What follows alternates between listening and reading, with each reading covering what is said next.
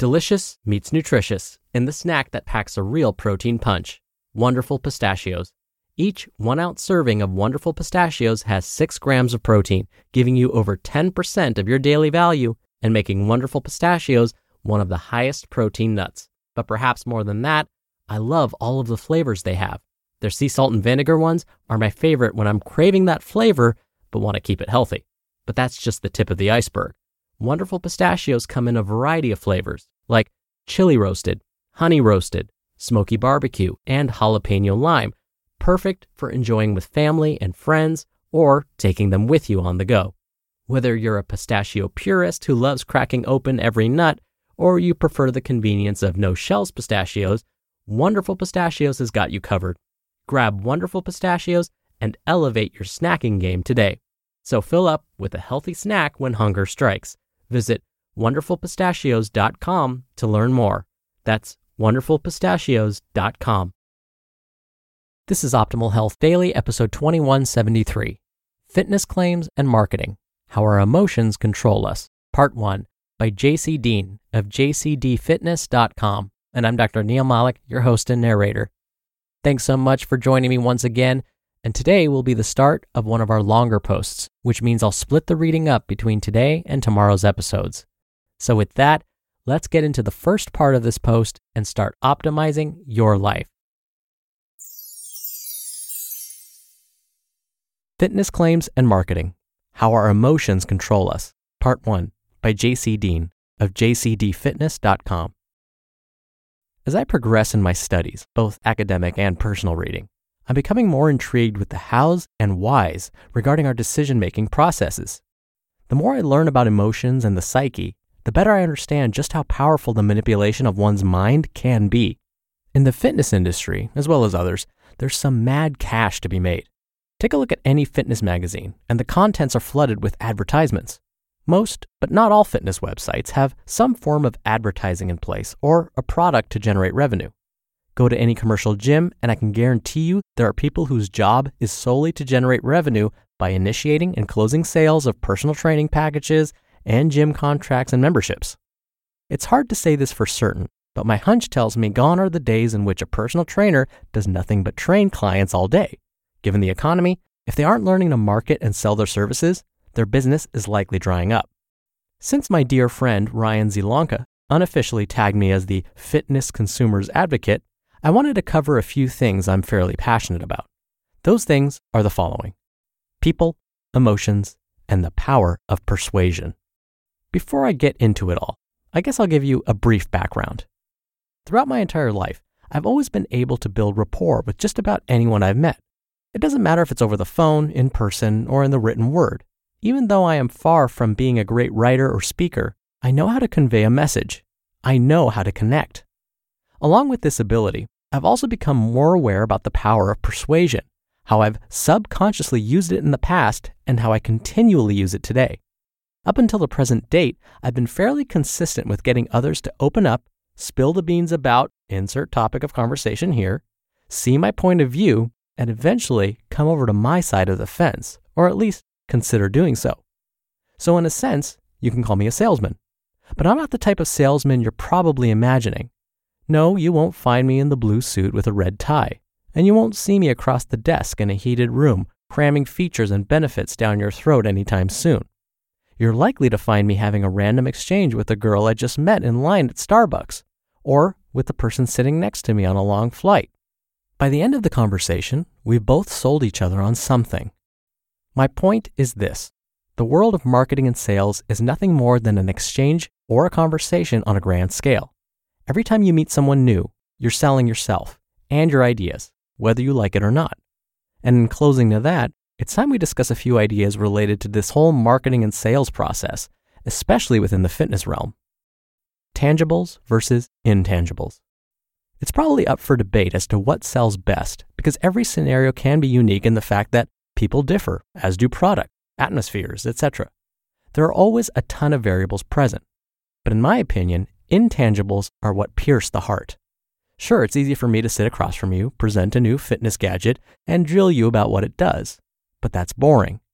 I could take it even further and tell you what it can do for you once you begin to use it. While we're starting to get somewhere, you're probably not going to buy from me. Now I can take it a step further and get you involved. I'd have you begin using it.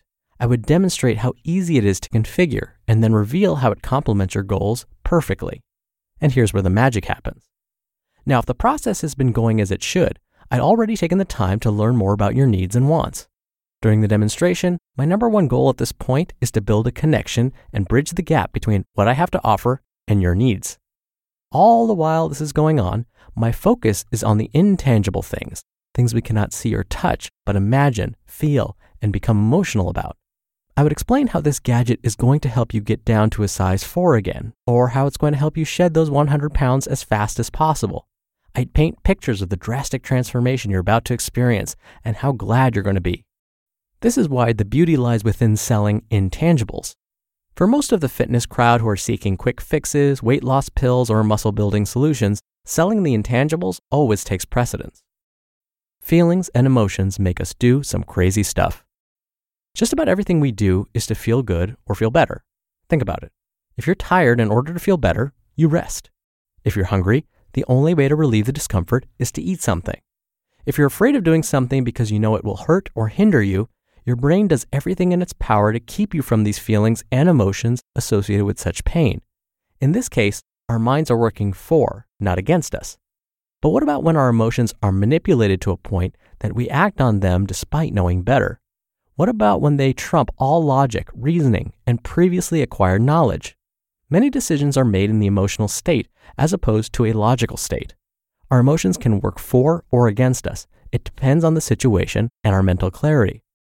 We all differ in temperaments and decision-making abilities, but we all share a common trait. We are human beings who will, at some point, let our emotions get the best of us. Without stereotyping too much, many believe that men are more cognitive-minded, meaning they turn to more of the I think type of language, while women are more emotionally minded, turning towards the I feel language. However, it's not always this cut and dry. Many men make decisions based on emotions, as many women focus more so on logic. But as I mentioned, we are human. Thusly, we are susceptible to making decisions based purely on emotion alone. In the heat of the moment, you really never can predict how you might act. To be continued. You just listened to part 1 of the post titled, Fitness Claims and Marketing, How Our Emotions Control Us, by Deen of JCDfitness.com. We're driven by the search for better, but when it comes to hiring, the best way to search for a candidate isn't to search at all. Don't search, match with Indeed. Indeed is your matching and hiring platform with over 350 million global monthly visitors and a matching engine that helps you find quality candidates fast. Ditch the busy work. Use Indeed for scheduling, screening, and messaging. 93% of employers agree Indeed delivers the highest quality matches compared to other job sites. One of the things I love about Indeed is that it filters out incompatible applicants. So when you're hiring, the process is much faster, and you only have to consider applicants that are already likely to be a great fit. And listeners of this show will get a $75 sponsored job credit to get your jobs more visibility at Indeed.com/health. Just go to Indeed.com/health right now and support our show by saying you heard about Indeed on this podcast. Indeed.com/health. Terms and conditions apply. Need to hire? You need Indeed. Dr. Neal here for my commentary. As JC mentioned, most fitness magazines and fitness websites do rely heavily on advertising for their income. It's not the subscriptions that bring them money, it's advertising. And so this automatically introduces a conflict of interest. I always like to use this example. Let's say a supplement manufacturer is sponsoring a fitness magazine, meaning they're putting ads for their supplement in the pages of the magazine. Well, now this creates a huge conflict of interest for the fitness magazine. Let's say some research comes out that says this supplement is harmful for you. The fitness magazine may not be quick to report this story because they're receiving money from the supplement manufacturer. And so this is why I try and look to the actual data, to the research, when making decisions about fitness, supplements, you name it. And again, I don't just look at one study. I try and look at a number of studies to find out, okay, well, what's really going on here? because just looking at one study can be really misleading. All right, that'll do it from me for now. I'll see you back here tomorrow where we'll finish up this post and where your optimal life awaits.